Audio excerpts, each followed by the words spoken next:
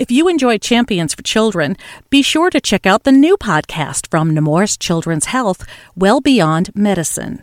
Subscribe today wherever you get your podcasts or at nemourswellbeyond.org to continue hearing the stories of anything and everything related to the 80% of child health impacts that occur outside the doctor's office.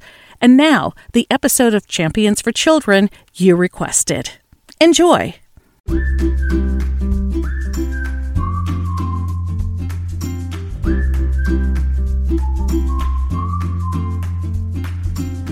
Hi, everyone, and welcome to the Nemours Champions for Children podcast. I'm Carol Vassar, and in this episode, we're continuing our conversation about breastfeeding. August is Breastfeeding Awareness Month by delving into the cultural aspects of breastfeeding. According to a study out of the UK conducted by Dr. Amy Brown at the University of Swansea, quote, there is indication that several socio-cultural themes influence a mother's decision to breastfeed, unquote. These include sexual connotations, fear of breast milk as a bodily fluid, religious beliefs, poor acceptance of breastfeeding in public, family influences and beliefs, work-related issues, and income. The conclusion of this study and of our guests today is that more education is needed to help parents make informed choices with regard to breastfeeding versus formula feeding. Today, we talk about that with Dr. Tara Williams, general academic pediatrician and breastfeeding medicine specialist based in Orlando, and Karina Charra. She is a site coordinator in the emergency department at the Nemours Children's Hospital in Delaware. She's also co-lead of the Adelante Associate Resource Group. Between the three women on this podcast, myself included, we have breastfed our own respective children, 9 in total. That's lots of experience on the podcast today. And since we're talking about the cultural aspects of breastfeeding, let's check in to see how breastfeeding is viewed culturally in general here in the U.S. Here's Dr. Tara Williams. So I'm happy to report that breastfeeding has become more accepted here in the United States. We still very much are a bottle feeding culture. And there are a lot of historical reasons for that, but more and more people are becoming aware of breastfeeding, and more moms, as we see in our numbers with initiation, or at least starting to breastfeed in the hospitals before they go home. The challenge we face is really helping to sustain breastfeeding and meeting our goal of 6 months of exclusive breastfeeding. And 6 months is the goal. Karina, can you speak to culturally worldwide, both in the West and across the East as well? Sure. So I was born and raised in Mexico. And I just know for my experience, my introduction to breastfeeding was a little bit skewed because it was always associated with pain and shame. And so when I had kids, I never thought or considered that would be an option for me because of the way I grew up. I know that in other parts of the world, it's almost like the only choice. But because of the society that I grew up and almost kind of like learning from what other people were doing and the comments and the community I was raised, I was contemplated not going that route and just go straight to bottle because it was perceived easiest, less painful, and also more accommodating for others in the room. So I think that's still true in some areas, but certainly, like Dr. Williams was saying, is getting definitely more visibility and acknowledgement as one of the best alternatives for your baby. What were some of the comments or the stigmas or the signals you picked up as you were growing up that breastfeeding was maybe painful or something not to pursue? Well, I don't think I witnessed anybody breastfeeding around me. So I think that was the first cue, as if that's something that you don't do in public or at all. And it wasn't until I was introduced to a breastfeeding or lactation consultant that opened the possibility and educated me on my options. But I initially thought, well, I never seen it. My mom never taught me about it. And my friends certainly don't do it. And they mention that it's painful and nobody else talks about it. So I can assume that it's a no-go. So just by example, you had never seen anyone do it. It really hadn't been spoken of in a very positive way. Dr. Williams, culturally throughout the world, is this an issue in certain parts of the world as opposed to others, in certain cultures as opposed to others? What are your thoughts on the cultural support for breastfeeding worldwide? Definitely varies by country. So if you grow up in Israel, everyone breastfeeds. It's the norm. It's the expectation. In the hospital, they're going to really support you. And because you grow up with generations of women breastfeeding, and when you go outside into the market and wherever you are, the airport, everyone's breastfeeding, you understand it as the cultural norm. And so you're going to breastfeed. Brazil had a remarkable cultural shift where they really were a bottle feeding culture, and through advocacy and just education, they have really shifted to now where more than 90% of Brazilian moms are initiating and continuing to breastfeed. Certainly in places where there is less access to formula, you have higher rates of breastfeeding. So yes, we definitely see a difference depending on the cultural norms and also whether or not formula marketing is regulated according to the WHO code.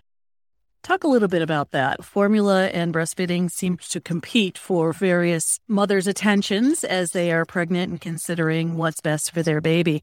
And we had this happen in the United States just recently where we had this shortage of formula and everyone just said, well, go and breastfeed. It's not quite that simple. It's really a complicated issue, isn't it, Dr. Williams?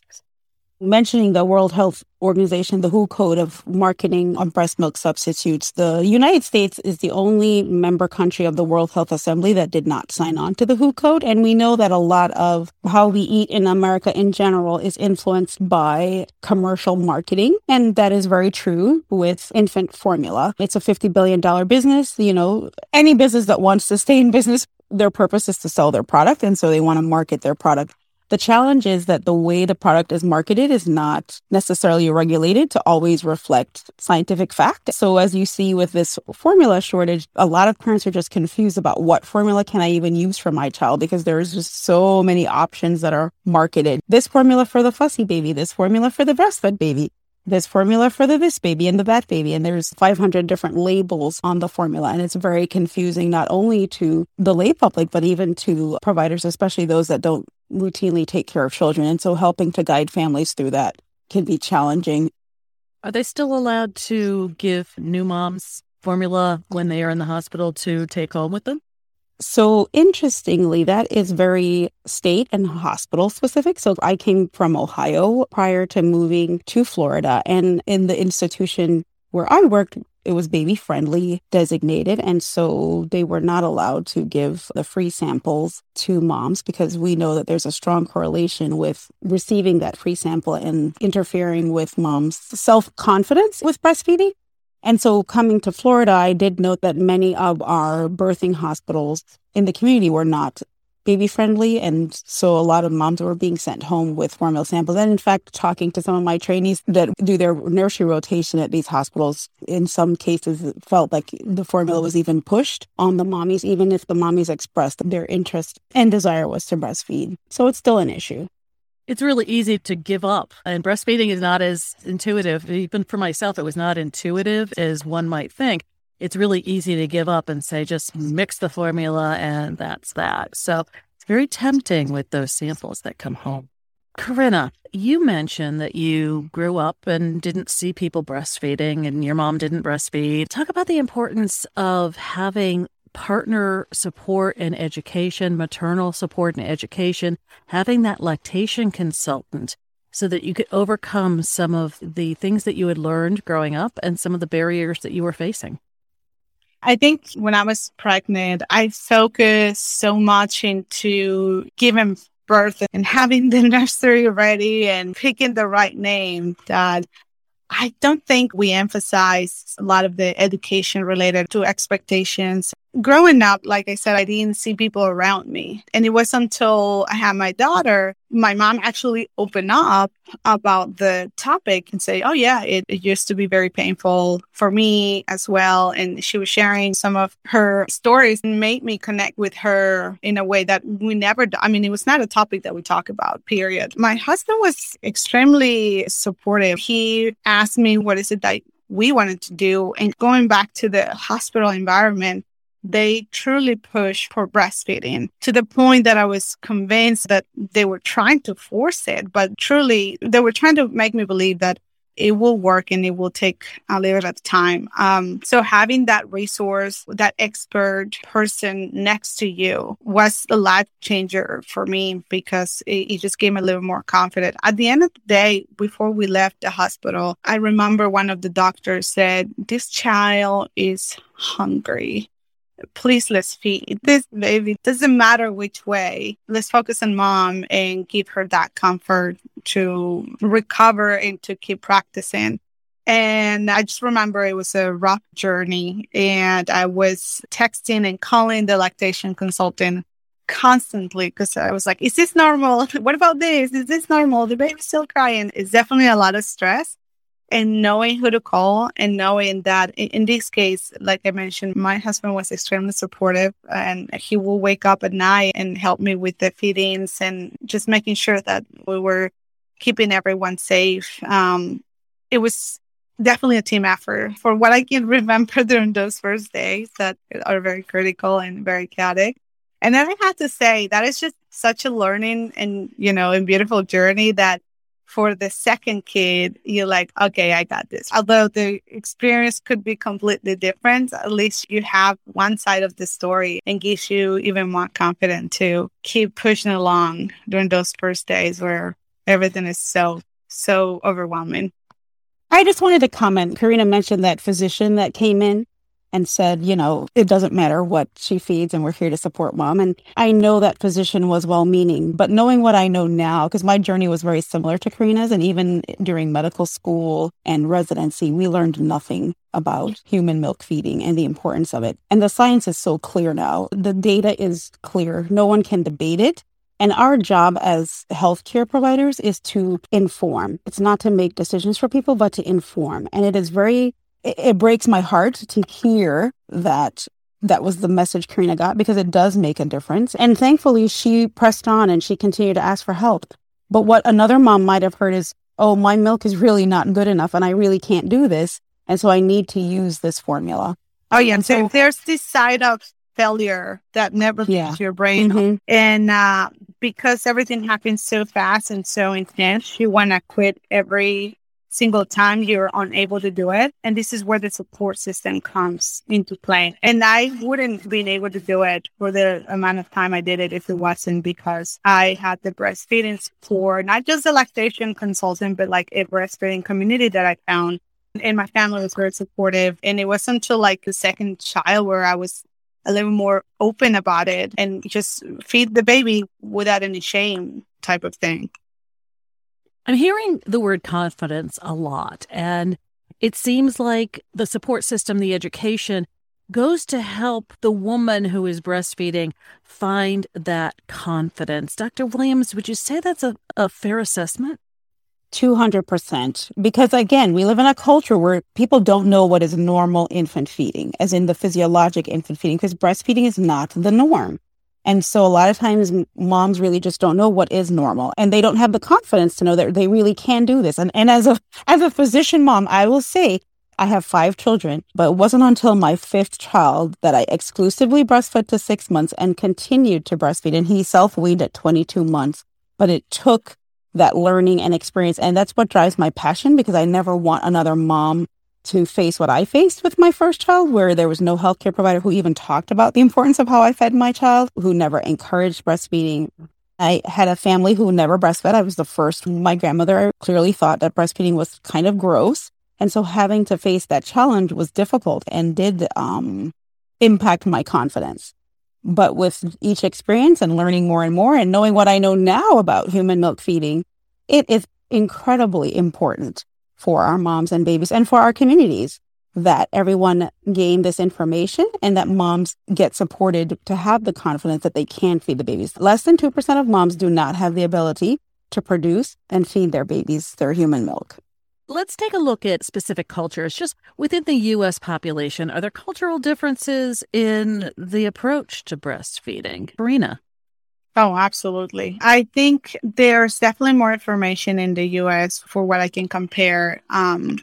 at least in Mexico, it's more, you get options, right? So you can do this or you can do that. And a lot of misinformation, where I think here in the US it's more common to approach a breastfeeding community or find a support group that you can connect with. And it's very rare still, although it's kind of developing, at least in Mexico, just learning from my friends who have reached out to me and asked about breastfeeding. What are you doing? It's all about giving the right information and then also providing the resources through what I would say, those first months of life of your little one. They're so critical and also very, very chaotic. So many things are happening. And this is one variable that could be controlled with the right support that I have seen more and more in the hospitals and also within the community. Dr. Williams, a real quick question about community support groups. How important are they? And is there evidence that online support groups have also been beneficial to people who are breastfeeding? Absolutely. Just having that support is key. And I think during the pandemic, really the online support groups took off tremendously and provided support in a way that we never maybe even thought about before. So for moms who didn't have access to transportation, or it was just challenging to get out of the house because they may have other toddlers or children in the home, or for single moms who don't have someone to watch the other kids, the online support has opened up tremendous access. It's not quite the same as being there with the other moms and being able to even weigh the babies, where some of the lactation counselors who lead support groups can do that. But still, it's just saying, yes, you can. Believe in yourself, and yes, you can do this. And so having other women sharing those same experiences and struggles normalizes it for you. And you realize, oh, hey, this is normal. I'm not terrible. Now, Dr. Williams, according to the National Institute of Children's Health Quality, Latino and Hispanic families are more likely than others to use formula in the first 2 days of life, and African American families have the lowest rates of breastfeeding initiation and continued breastfeeding among all ethnic and racial groups. How can these disparities be addressed so that we increase the number of parents breastfeeding from the very beginning? Well, Carol, certainly there are multiple factors that contribute to this. My passion, as you know, is education, and educating especially not just families themselves, but the healthcare providers who are caring for these families, so that they're educated and equipped to empower moms to know that colostrum is enough for your baby and you don't need to practice los dos. You can just give your baby that colostrum. Your baby only needs a teaspoon of colostrum in that first day of life. It's okay. We just want to encourage you to continue to breastfeed so that your milk comes in. And for our African American moms, there have been many barriers. We know in a recent study done in Mississippi looked at in the hospital, they weren't doing skin to skin with the African American moms. And when they asked the nurses, the response they got was, well, they don't ask to do skin to skin. And when they implemented the baby-friendly steps where you do skin to skin in that first hour of life, and everyone was treated equally in terms of just having the same protocol, we saw huge increases in initiation of breastfeeding and continued breastfeeding in Mississippi. And that's going to eventually translate to lower rates of infant mortality for all babies in Mississippi, but especially for African-American babies in Mississippi. I feel like there's a lot of shame when the breastfeeding activity happens, right? Like if you're by yourself and you're at your house and you're like the coffee chair you bought for the nursery room, it's nice and quiet, but you're typically out and about. You potentially have another kid. You have commitments. And I think that's where hesitation, at least from how I grew up, is that you don't show even your shoulder. I mean, I remember growing up without even wearing any shorts. I mean, I have 3 brothers older than me, and the simple thought of breastfeeding in a room when they were near, like, it was really hard to digest. Also for them too. Like, I remember they would leave the room and they pretend that I was not there if I was breastfeeding. And it just makes it easier to think that if you have a bottle, then it's just all of a sudden easier for everybody. It is quite amusing to me because I went out to eat here in Cleveland while I'm visiting my new grandbaby, and there were a lot of breasts out on the street, and none of them were breastfeeding, but we do live in a culture where breasts are very sexualized, and so the idea that breasts are actually created for feeding, it's not part of our culture. And until that changes, there will sort of be that stigma that moms may feel. And again, my experience was that, with my first child, I never went out in public to breastfeed her. With my fifth one, I didn't care who was around. I mean, I was very modest about it, but part of that is that confidence to be like, this is the norm. And I mean, you're not going to tell me to go to a bathroom to feed my child because that's just unclean. And so until we have cultural changes across our society, that will continue to be a challenge. But slowly but surely, we're knocking away at that. One of the ways that we definitely need to improve our support is to diversify our lactation support teams, especially for, let's say, a mom who English is not her first language, finding other moms in the community who can communicate with her, or healthcare providers or lactation consultants who can communicate with her in her language makes a huge difference. For many African-American moms, trying to find a lactation consultant or any breastfeeding specialist of color is very, very challenging. We know that we're working towards the goal of really diversifying the lactation field so that we have more culturally concordant care and support, because it is important and it makes a difference. Speaking of cultural challenges, Dr. Williams, you noted that you breastfed your youngest for 22 months, so almost to 2 years.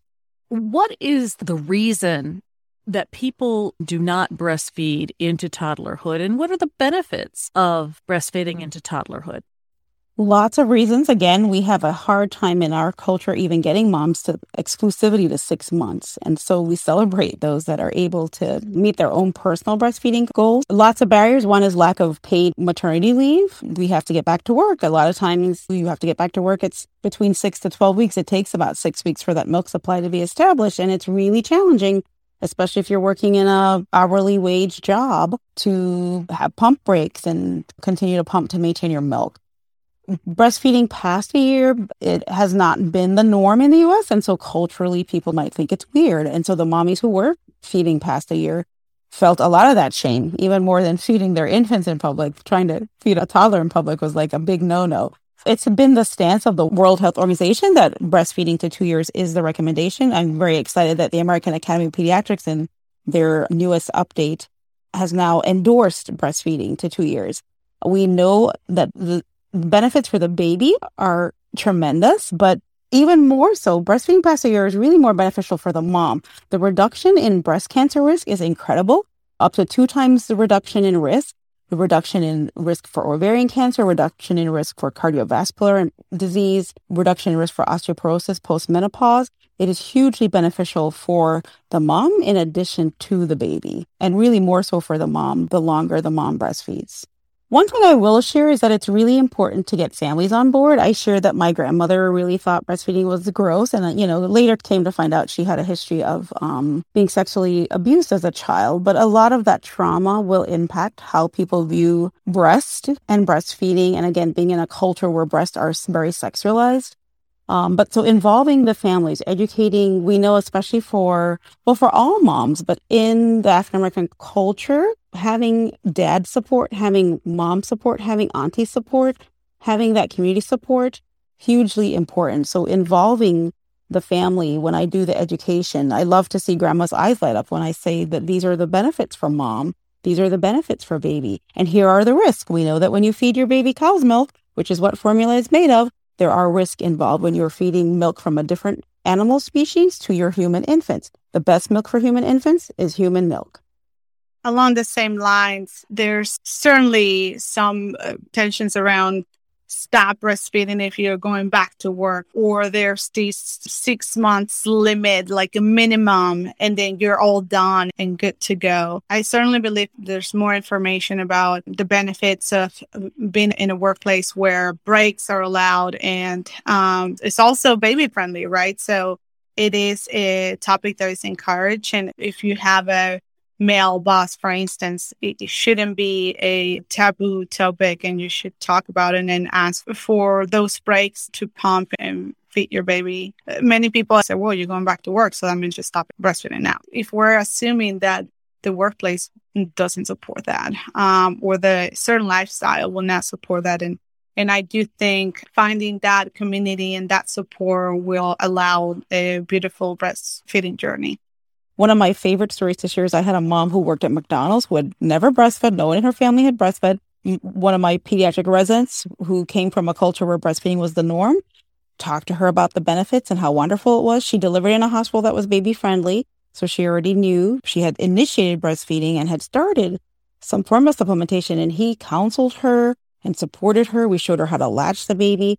She left latching that baby, and her boss, who happened to be male, who was the manager at McDonald's, his wife had just recently had twins and was pumping. And so he was very supportive. He would give her his office to pump in, and she breastfed that baby to a year and subsequently had another child who, she just breastfed. And so the culture changed. And I'll say in my family, I now have 2 granddaughters, and the first one is going to be 17 months and she is still breastfeeding. And my new one, that's just a week old, has exclusively breastfed since birth and is off to a wonderful start. So we're starting a whole new generation of breastfeeding mamas in our family. Dr. Tara Williams is a general academic pediatrician and breastfeeding medicine specialist based in Orlando. She was joined in conversation by Karina Charra, site coordinator in the emergency department of the Nemours Children's Hospital in Delaware and co-lead of the Adelante ARG. Though we are in the thick of summer, we are booking podcast guests to record in September for release in October and November. Still a few slots left, so if you'd like to tell your Nemours story, just email us your ideas at podcast@nemours.org. That's podcast@nemours.org. Thanks to our production team for their support, Peter Adebi, Allison Kraft, Deborah Griffin, and Savannah Pettit. Special thanks this week to Lavisha Peles for her help with the breastfeeding episodes. Listen to the podcast anywhere on your favorite podcast app, your smart speaker, Nemoursnet, and the Nemours Now app. Our music is courtesy of Blue Dot Sessions in Turners Falls, Massachusetts. On behalf of Dr. Tara Williams and Karina Charra, I'm Carol Vassar, and we thank you for listening to this edition of the Nemours Champions for Children podcast. Until next time, please stay safe, stay well, and thank you for all you do for the children and families we serve.